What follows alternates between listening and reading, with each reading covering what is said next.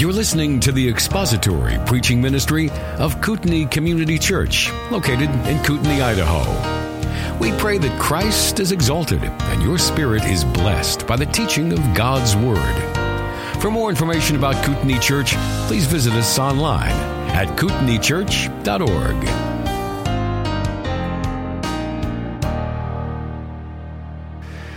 Well, Christian, I have a challenge for you this morning.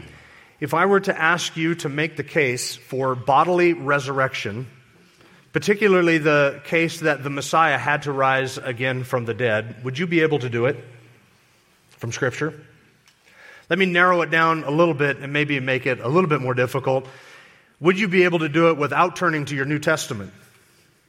Would you be able to make the case for the doctrine of bodily resurrection on the last day from just Old Testament texts? That's a little bit more difficult, right?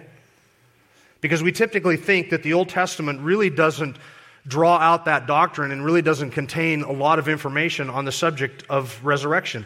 When we think of resurrection, we think of the chapter that I read earlier, 1 Corinthians 15. We think of the resurrection appearances of Jesus. We think of the book of Acts and the proclamation of the resurrection there. But if I were to ask you to make the case for doctrine of bodily resurrection just from the Old Testament, how successful would you be at doing that? That's a bit more of a challenge. The New Testament is filled with all kinds of references to the resurrection. We have the promises that Jesus made himself, that he would die and that he would rise again. Then we have the proclamation of the apostles. We have the resurrection appearances in all of the Gospels. Then we have the evidence of the resurrection contained in the documents themselves, Matthew, Mark, Luke, John, and Acts. And we have 1 Corinthians 15, which is the resurrection chapter. In other epistles like Philippians and 1 Timothy, there are references to the resurrection and references to that Christian hope. And the epistles promise not just bodily resurrection for the Messiah. They not only talk about that, but they promise bodily resurrection for the believer. And then in the book of Revelation, we see that bodily resurrection and the timing of it. So from Matthew through the end of Revelation, resurrection, bodily resurrection, is all the way through the New Testament. We would even say that it's just part of the warp and woof of the New Testament. It's woven throughout. And we could say that without resurrection, there really is no New Testament revelation, because all of New Testament revelation explains or exposits or expounds upon in some way the doctrine of bodily resurrection, either the resurrection of the Messiah or the resurrection of all those who believe in him. So consequently, when we think of the resurrection, we think of the New Testament. We don't often think of the Old Testament. And so the doctrine of resurrection is sometimes treated as if it were a late addition to the plan of God, some appendix or addendum that he sort of tacked on to the end of the book, as if God took 400 years off between the Old Testament and the New Testament and thought to himself, what can I do to really improve this? And he came up with the idea of resurrection as if that was something late in the game. It was something that he decided to do sort of in the 11th hour. But belief in the bodily resurrection is not a late development. It is not something that is uniquely New Testament. In fact, it is a feature of God's revelation going back to the earliest times in the biblical record. Now, it is true to say that Christianity is a resurrection faith, and we can say that without any hesitation because Christianity really is the fulfillment of Old Testament Judaism. So resurrection is not a doctrine that we tack on to Christianity as sort of an ancillary or secondary doctrine that is a nice thing to have as part of our faith as opposed to the Old Testament Scriptures. Rather, since Christianity is the fulfillment of the Old Testament Scriptures, we would expect that there would be reference to and explanation of bodily resurrection even in the Old Testament, and there is. Jesus Christ is risen from the dead 3 days after he was crucified, and he was raised in the same body in which he was crucified, but it was a glorified and different, a spiritual body, never to die again. Now, if he did not rise from the dead and present himself alive with many infallible proofs, then he was a liar and his disciples are liars, and the New Testament is a book of lies. And there's no need to believe in him. Nothing hinges upon it. It's just a nice story or a myth or a fable. But if he did rise from the dead 3 days after he was crucified and present himself alive with many infallible proofs to his disciples, then he is the divine Son, he is the Son of God, he is the Messiah, and eternal life and forgiveness can only be had through him. So that the one who repents of their sin and trusts in him has eternal life, not because they have done anything to merit that, but because another, namely Jesus, has done everything on their behalf to merit that eternal life and to give them that eternal life. And so the one who has repented and placed their faith in Christ has eternal life and will be raised in a glorified body just as he was raised in a glorified body. Christ is a risen Savior, and Christianity is a religion, a faith, a confidence in bodily resurrection, not just of the Messiah, but also of all those who have repented and placed their faith in Christ. And this goes back to the earliest times, the earliest records, even of the Old Testament, there was belief in bodily resurrection. And to show you that, I would like you to turn back to the book of Job. To the book of Job. We're going to see here the earliest confession of belief in bodily resurrection, the earliest one that can be found anywhere in Scripture, Job chapter 19. Now, this is not a passage that you would normally expect somebody to preach on an Easter or Resurrection Sunday. Of all the places to turn, the book of Job, this is a book of suffering, right? Did we miss something? This is the book of suffering. This is a book that describes one of the lowest points in the life of one of Old Testament Scripture's greatest men. It is a book about a man who loses everything. He is mocked by his wife. He is taunted by his friends. He is attacked by the devil. And we're going to turn to a book that recounts the incredible agony of a man going through the deepest and darkest and most discouraging times that probably anyone has ever had to suffer through on Resurrection Sunday. Now you might be wondering, what's next? Ecclesiastes on Mother's Day? Been there, done that. So this is all upside then. After going through Ecclesiastes on Mother's Day, this is all upside. We're turning to the book of Job for two reasons. First, because we have been going through the book of Hebrews chapter 11, and looking at this Hebrews Hall of Fame. And though Job is not mentioned there, he is certainly a man that would deserve to be mentioned there had the Holy Spirit decided to include him. And he may even have been in the mind of the author when he gets to the end of Hebrews chapter 11, or towards the end, and he says, time will fail me to tell of Gideon, Barak, Samson, Jephthah, of David and Samuel and the prophets. He may as well have included the name Job there, because though Job is not mentioned in Hebrews chapter 11, he is that caliber of man. He is a man who had that kind of faith, and he is a man of whom we could say, by faith, Job, while in great suffering, did not shrink back to destruction, but instead confessed his conviction and his belief in his redemption, resurrection, and his ultimate reward. So that's the first reason, because it kind of fits in with the theme of Hebrews chapter 11. Second, because for the last several weeks we've been talking about Abraham's faith, and I've made the case that Abraham's faith was a faith that believed that God is a resurrecting or life-giving God. And this is key to understanding how Abraham responded both to the land promise as well as to the descendant promise. Abraham was willing to live in the land for 100 years without ever receiving it because he believed that God would raise him from the dead and give him that land in the end. He believed that God raises the dead. And Abraham was willing to offer up his son Isaac on that mountain, even burning the body, because Abraham was a man who believed in God's ability to raise the dead and that he could raise Isaac if necessary. So we've seen how resurrection is keyed in with Abraham's faith. And so this fits in right well with that. I was explaining yesterday the gist of this message to somebody, and they said, in other words, you're really just looking for an excuse to beat the same dead horse from a different passage. And yeah, that's not entirely wrong. That's kind of what we're doing with this. Job 19. The question now that presents itself to us is a very intriguing one, namely, how much did the Old Testament saints understand about the doctrine of bodily resurrection? How much did they understand about the doctrine of bodily resurrection? Especially at a time 2,000 years before Jesus came and lived and died, was buried and rose again. How much could a saint living back 2,000 years before Christ have understood about bodily resurrection? The answer to that is found in verses 25 through 27. Read them with me. This is our text, and we're going to read it here, and then I'm going to zoom out and give you a little bit of context before we jump back in and go through it in detail. Verse 25, as for me, I know that my Redeemer lives, and that at the last he will take his stand on the earth. Even after my skin is destroyed, yet from my flesh I shall see God, whom I myself shall behold, and whom my eyes will see, and not another. My heart faints within me. Now that is the oldest text in Scripture that describes the subject, or speaks of the subject of bodily resurrection, and it is quite magnificent. Job is the first book of Scripture that was written. A lot of people are surprised to hear that. They think Genesis was written first because it deals with the things that happened in the beginning. But Genesis was written by Moses a long time after Job lived. And Job is the oldest book that you have in your Scriptures. And it can be dated with the early patriarchs, even probably prior to Abraham, at least contemporary, at the latest a contemporary of Abraham. And my suspicion is that he predated Abraham. And I'll give you a couple of reasons why. First, his lifespan fits in with the patriarchs and their lifespans early in the book of Genesis.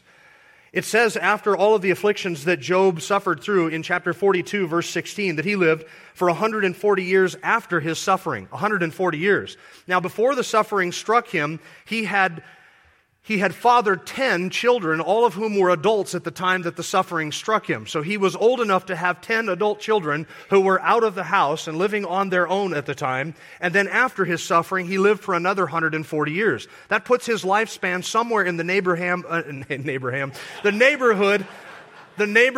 Abraham. From here on out, that's just the Nabraham. That puts his lifespan somewhere in the neighborhood of Abraham at 175 plus years, which means that he would have lived between Noah and Abraham. And from what we can tell, he was not an ancestor or a predecessor of Abraham, probably in a different lineage, because he's not listed in Abraham's ancestry, but he could have been another descendant of Noah and sort of on the side or a cousin in some way, a distant cousin of Abraham, and probably lived at Abraham's time at the latest, more likely before Abraham. So he's somewhere between Noah and Abraham. Second, Job was a righteous man in that era, and that would indicate that he had a knowledge of and he worshiped the one true and living God, which means that by the time of Abraham, knowledge of God that had been passed on from Noah and his 3 sons had been largely forgotten. It was mostly an idolatrous world. You had these rare exceptions where God revealed himself to Abraham. Abraham was a Yahweh worshiper. God had revealed himself to Job. Obviously, Job is a follower of God. And then you have like Melchizedek, who lived at the time of Abraham, to whom God had made himself known.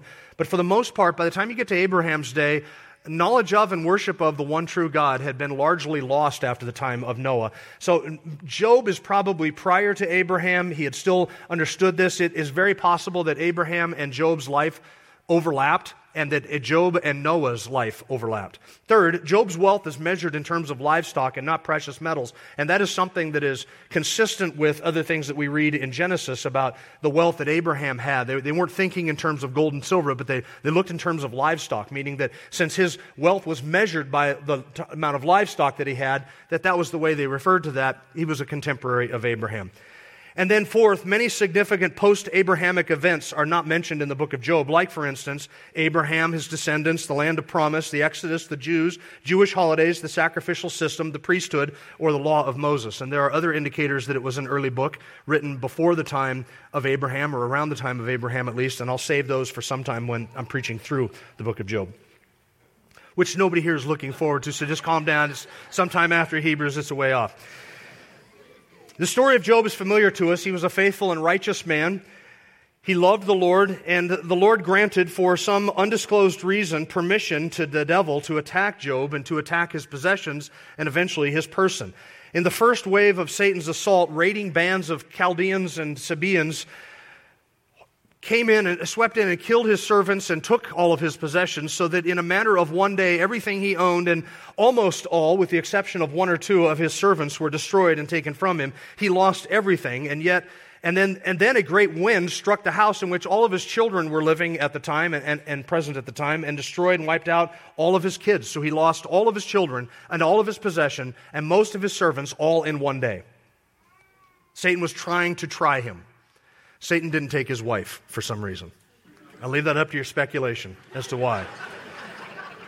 And Job responded, I'm not saying anything about any wives here. I'm just saying something about what the devil may have had in mind for Job's wife. In all of that, Job didn't curse God. He worshiped and has that great statement at the end of chapter 1, verse 21. He said, naked I came from my mother's womb, and naked I shall return there. The Lord gave, and the Lord has taken away. Blessed be the name of the Lord. And chapter 1 ends with this magnificent statement. Through all this, Job did not sin, nor did he blame God. That's chapter 1, verse 21. Well, Satan claimed that the only reason Job did not abandon his faith was because God protected his person. And if he would allow Satan to attack Job and take away his health and make him suffer and be afflicted physically, that would cause Job to curse God. So the Lord gave Satan permission to do that, only to not take Job's life. And so in chapter 2, a second set of attacks comes Job's way. Chapter 2, verse 7, Satan went out from the presence of the Lord and smote Job with sore boils from the sole of his foot to the crown of his head, and he took a potsherd to scrape himself while he was sitting among the ashes. So with the pus oozing and itching from his skin. In all of that misery, his only relief was to scrape his skin and relieve some of the itching and the pain with that potsherd, which itself would have been a very miserable thing to do, but at least it would have given him some relief. And his wife, speaking like a foolish woman, joined in the attack and said to Job, "Curse God and die." And Job indicates that that was a foolish statement. And then his friends, and I use that term in the loosest possible way, heard of his suffering and came to visit him. And then they sat down next to him, and the best thing they ever said to him is recorded in Job chapter 2, verse 13. They sat down on the ground with him for 7 days and 7 nights with no one speaking a word to him. That was the best thing that they said to him, was 7 days and 7 nights of utter silence, because that was the extent of their wisdom. And when they did open up their mouths to speak, their folly poured forth like salt upon his already miserable wounds. Chapter 2 ends with this statement: his pain was very great. And then Job's friends, comforters, whatever you want to call them, charged him with all kinds of sin, dishonesty, injustice, theft, lying, sexual immorality, adultery, idolatry, greed, slander, blasphemy, and the list goes on. And with every one of their accusations, Job maintained his innocence. Not that he was perfect, not that he was sinless, but he maintained his innocence, saying, "There is nothing that I have done. Having been God's friend, there is nothing that I have done that warrants this happening to me. This is not a quid pro quo between me and God. I've done nothing to deserve what has come upon me and the gravity of it." But his friends wouldn't have any of that. And every time Job would maintain his innocence, they would double down and turn up the heat and bring more accusations. And they would tag team this so that one friend would say something and Job would answer him, and then the next friend would speak and Job would answer him, then the next friend. By the time we get to chapter 19, they're on the second round of verbal attacks against Job. He has reached the very bottom of his emotional and spiritual reserve. This is the lowest point in the book. And his confession of faith that we find in verses 25 through 27 is truly a turning point in the book. For after this confession, Job's despair is not quite like it is before this confession. There's something about this confession and uttering what it is that he says that sort of serves as a light to guide him through at least the rest of the book. So from this point forward, Job's discourses are much more hopeful. And though he continues throughout the book to be lost in the fog of wondering why all of this has struck him, which he never gets answered, he ultimately knows that what he says in verses 25 through 27 is true, and that in his bodily resurrection, he will find his vindication and his reward. This is why this is such a hopeful part. And I hope that you see, you have to understand a little bit of the darkness and the discouragement and the depression of this so that it serves as a backdrop against which this wonderful statement, verses 25 through 27, can shine. But we're not quite ready to get there yet. Chapter 19, this is where we're at. Verse 1, I want you to look at how Job recounts his sufferings. 19, verse 1, Job responded, "How long will you torment me and crush me with words? These 10 times you have insulted me. You're not ashamed to wrong me." So he felt this emotional suffering that was afflicted by his friends and their verbal assaults and all of their accusations of him, of his sin. Second, he felt attacked and abandoned even by God. Verse 10, "He breaks me down on every side and I am gone, and he has uprooted my hope like a tree. He has kindled his anger against me and considered me as his enemy." And then he was abandoned by his friends and his family and his loved ones. Verse 13, "He has removed my brothers far from me, and my acquaintances are completely estranged from me. My relatives have failed, and my intimate friends have forgotten me. Those who live in my house and my maids consider me a stranger. I am a foreigner in their sight. I call to my servant, he does not answer. I have to implore him with my mouth. My breath is offensive to my wife, and I am loathsome to my own brothers. Even young children despise me. I rise up and they speak against me. All my associates abhor me, and those I love have turned against me." You hear the despair? Well, it doesn't end there. Look at verse 20. His physical suffering. "My bone clings to my skin and my flesh, and I have escaped only by the skin of my teeth. Pity me, O you my friends, for the hand of God has struck me. Why do you persecute me as God does? Are not satisfied with my flesh?" So he expresses there his physical anguish and the suffering that he was going through, being tormented in excruciating pain, wasting away. He continued to lose weight almost inexplicably to the point where he just says, "My skin is hanging off my bones." He's a shell of a man by this point. He hasn't eaten a thing for at least a week as he sat there mourning and suffering. His bone clinging to his skin, and he feels as if he has escaped death by the narrowest of margins. Look at verse 20 where he says, "I have escaped only by the skin of my teeth." You've heard that phrase, right? This is where it comes from. I have escaped by the skin of my teeth. My skin hangs off me, my bones. The last thing I have is my teeth. And by that, it's a narrow margin. And his friends thought they were doing him favor by insulting him and accusing him. Look at verse 22. Are you not satisfied with my flesh? Is my physical suffering not enough for you? I sit here and you see what I'm going through, and yet then you come here and you just heap abuse upon me by verbally assaulting me, insulting me these 10 times. Is my suffering not enough to satisfy your bloodlust? Do you have to come here and pour salt in these wounds, figuratively? He's just in agony. Verse 23 and 24, a prelude to his hope. Oh, that my words were written. It's describing here what he is about to say. Oh, that my words were written. Oh, that they were inscribed in a book, that with an iron stylus and lead they were engraved in the rock forever. Now, Job would want what he says now to be written down, and it has been, gloriously so that we can benefit from it. It is for our encouragement and our edification and our instruction that all of his words have been written down. And he longs that this hope that he has, which he expresses in verses 25 through 27, might be chiseled into rock, written as it were, which he says in verse 24, with an iron stylus and lead. Oh, that my words were engraved and chiseled into marble, and then hot lead poured into them so that they would be doubly, eternally secure, right? That they might be chiseled into marble and they would last, and then that lead would be poured in so that they might never perish. Now, Job's hope expressed there in verse 23 and 24 has been fulfilled literally, I think, beyond what he probably could have imagined at the time, as these words in verse 25 and 27 have been inscribed on monuments and chiseled into headstones and written over tombs in granite all over the world, so many tombs that you would not even want to have to count them. These words have been inscribed in stone and written in marble more times than Job could have ever imagined.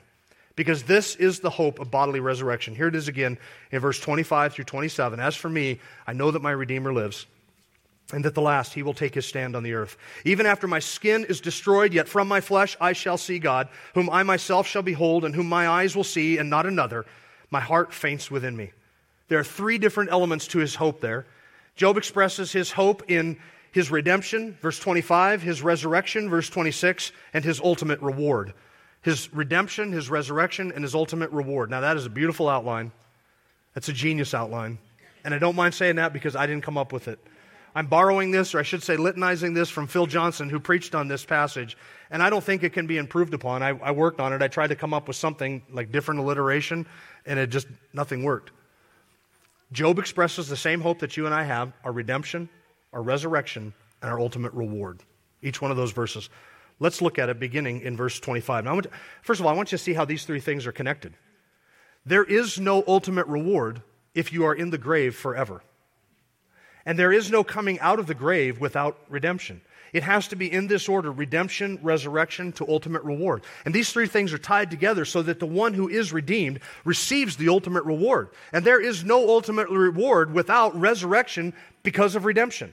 So to have one is to have all 3. To have the first one is to have the last one, and you cannot have the last one without having the previous 2. There must be redemption, resurrection, to ultimate reward. Now, just as a curious note, and I'm not going to get into this at any length at all, but just to remind you that there is a resurrection promise to unbelievers as well. Scripture promises that. In John chapter 5, Jesus speaks of a resurrection to judgment. In Daniel chapter 12, the Lord describes a resurrection to everlasting contempt. Unbelievers are resurrected from the grave on the last day in unredeemed, unglorified, but eternal and everlasting bodies to suffer the torments of hell everlastingly. So everybody gets a body on the last day. But what is being described here by Job is a resurrection body. Verse 25, as for me, I know that my Redeemer lives, and at the last he will take a stand on the earth. Now that phrase, that sentence, is even more beautiful once you understand the context in which it is written, right? I know that my Redeemer lives. That's beautiful. That's beautiful enough. But it's especially beautiful in light of what Job has already said about how he feels the Lord has been treating him. He's already expressed that he feels that the Lord has dealt with him unjustly. He feels as if the Lord has made him his enemy. He feels as if the Lord has made him his target and has pulled all of his arrows out of the quiver and aimed them at Job and made Job a special object of his injustice and his wrath. That is exactly how Job feels. But how Job feels is irrelevant because he knows something. What does he know? I know that my Redeemer lives. Job knows he has a Redeemer. He knows his Redeemer is the God of life, and he knows that his Redeemer will give him life on the last day.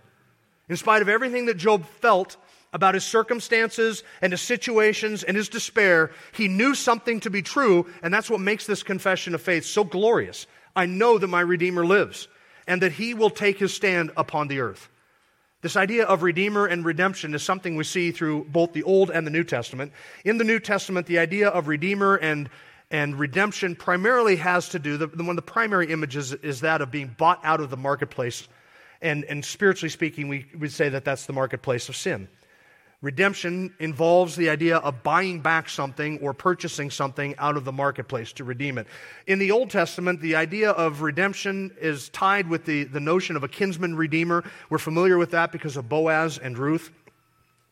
Even in the Old Testament, the imagery was one of somebody who had not only the opportunity but also the resources to purchase somebody who had maybe sold themselves into slavery to pay a debt, or to purchase back somebody who had been seized and made a slave, to deliver their possessions or to use them for themselves, to pay a debt or to go to war or to rescue somebody who was under some sort of oppression. That was the idea of a kinsman redeemer. And it is easy for us to pull that into the New Testament and see how that is very symbolic of the Lord Jesus Christ, who took upon himself flesh, came here and lived among us, shared in flesh and blood. So he is our kinsman redeemer in the sense that God has become man, and that God-man then lived among us and identifies with us, and then he has done the work to purchase us out of the slave market to sin and deliver us from the oppression of the devil, and also to deliver us from these decaying bodies. That is the idea of redemption.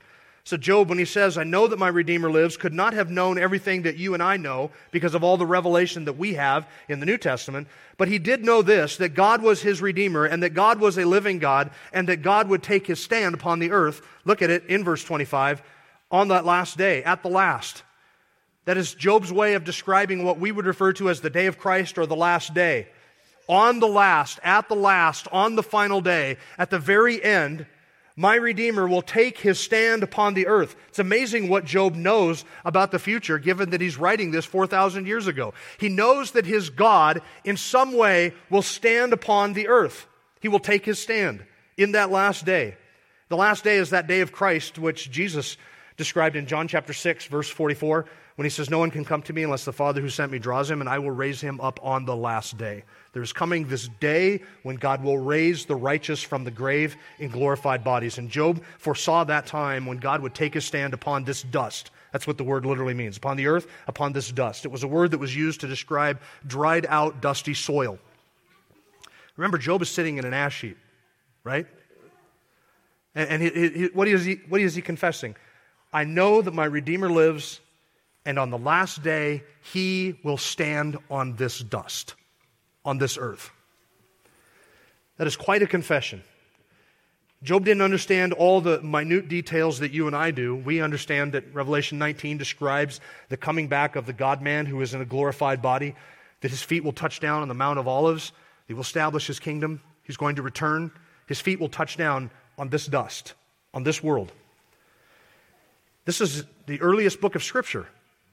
Job knows this is happening. Second, he had hope in resurrection. Verse 26, even after my skin is destroyed, yet from my flesh I shall see God.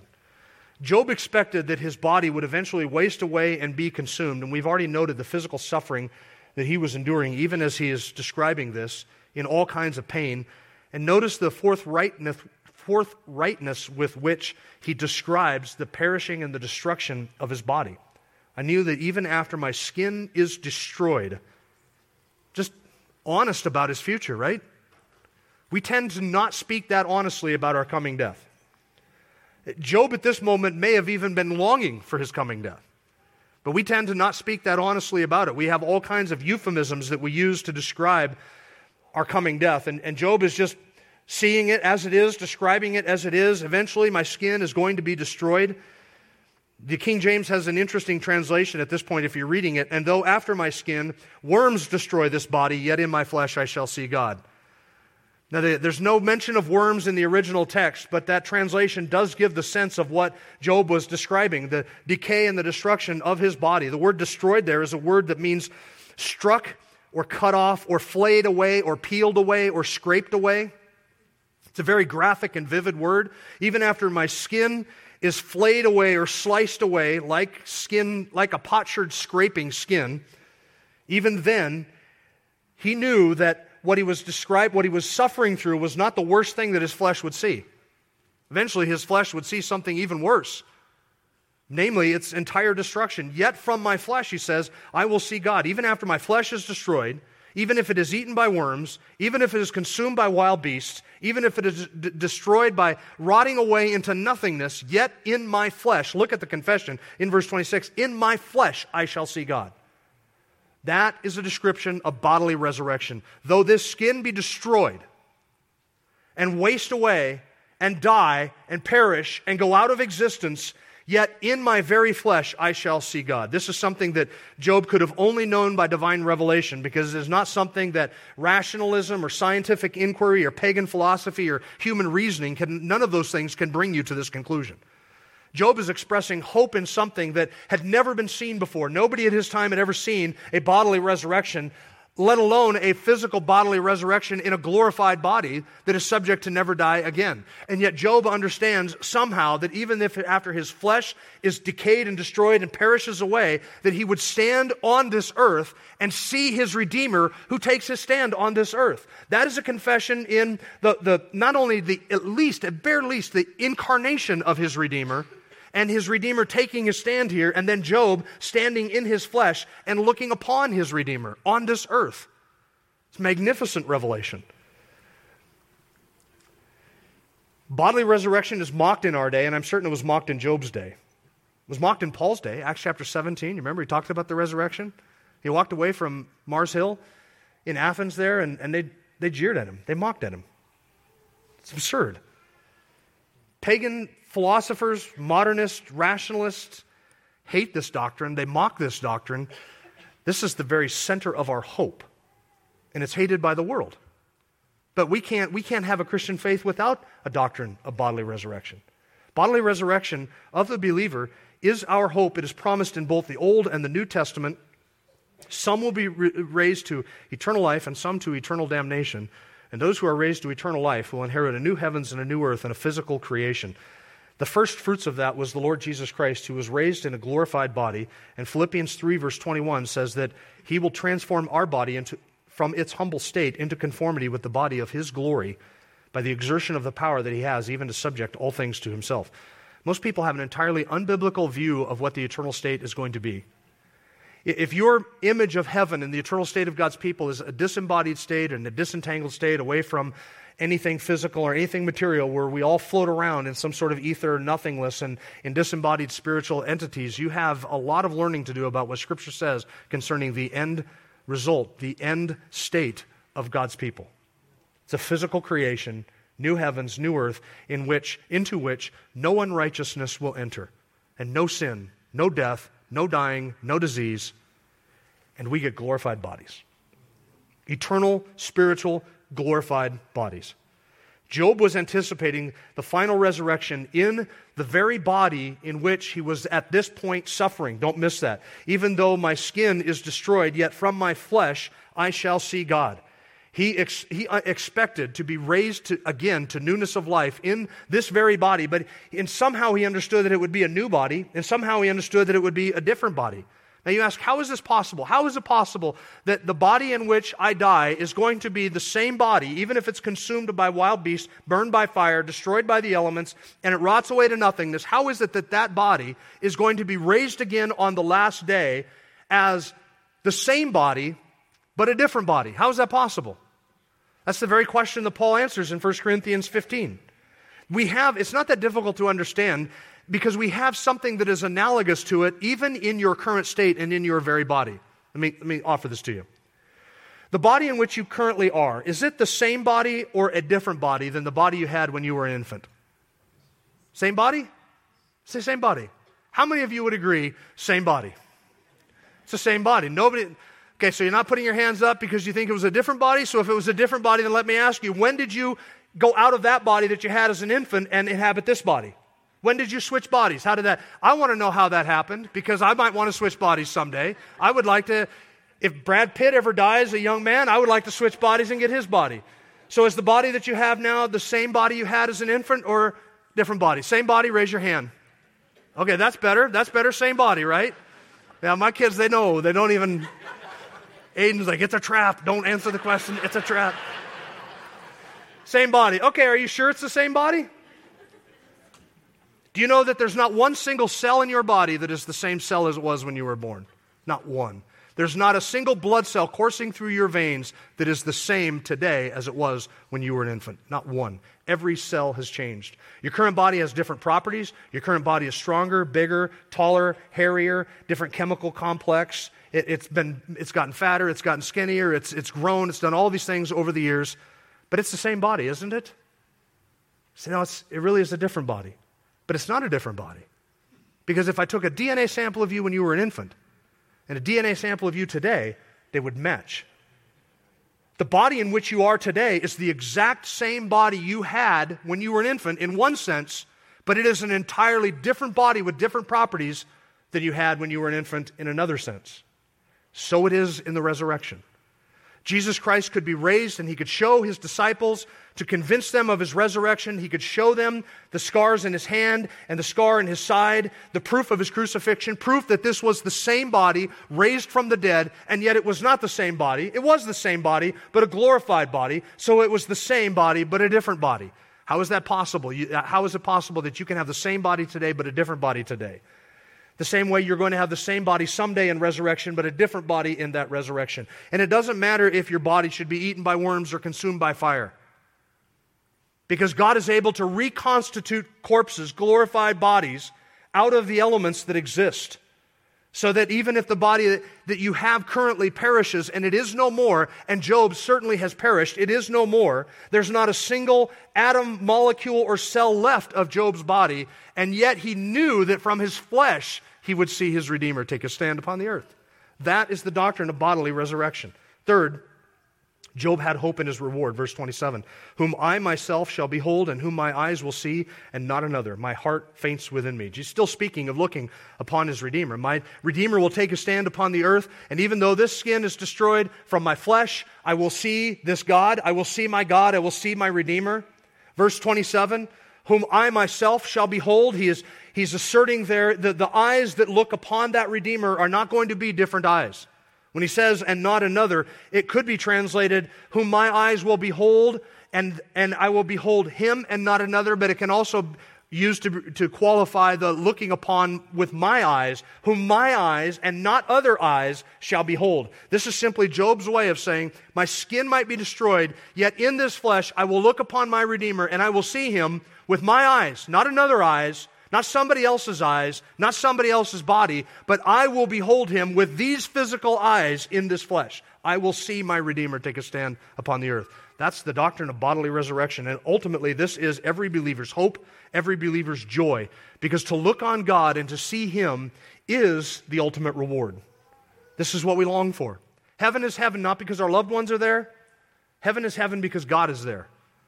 And the hope and the joy of the believers that we get to look on his face. This is the constant refrain of Scripture that it is a great reward, it is a great joy, it is a great blessing just to be in God's presence, to see his face, to look on him with eyes and to behold him and his glory with eyes unveiled, uncovered, and yet not with these eyes because we would be consumed. Do you remember when Moses asked to see the Lord in Exodus 33? He said, I pray, show me your glory. And the Lord replied, you cannot see my face, for no man can see me and live. It would have consumed Moses to look upon his Redeemer then. It would have consumed him. It would have destroyed him. He couldn't have taken it. Job wanted to be near his Redeemer. He wanted to see his Redeemer. He wanted to look upon his Redeemer with his eyes.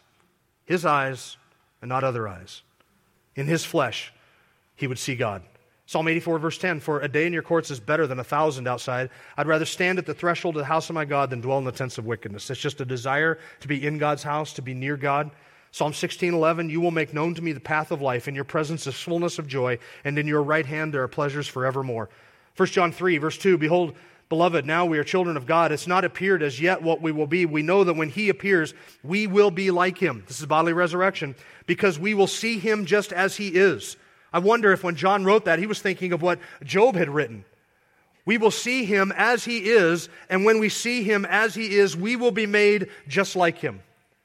And everyone who has this hope in him purifies himself just as he is pure. Revelation 22, verses 3 and 4, this is how it ends. Listen, when the author steps on the stage at the end of the play, you know what? You know the play's over. When the Redeemer takes a stand on this earth, guess what? The play's over. Curtain call, it's done. Resurrection, let's start afresh. Once the author takes the stage, once the Redeemer shows up and takes his stand on this dust, it's game over.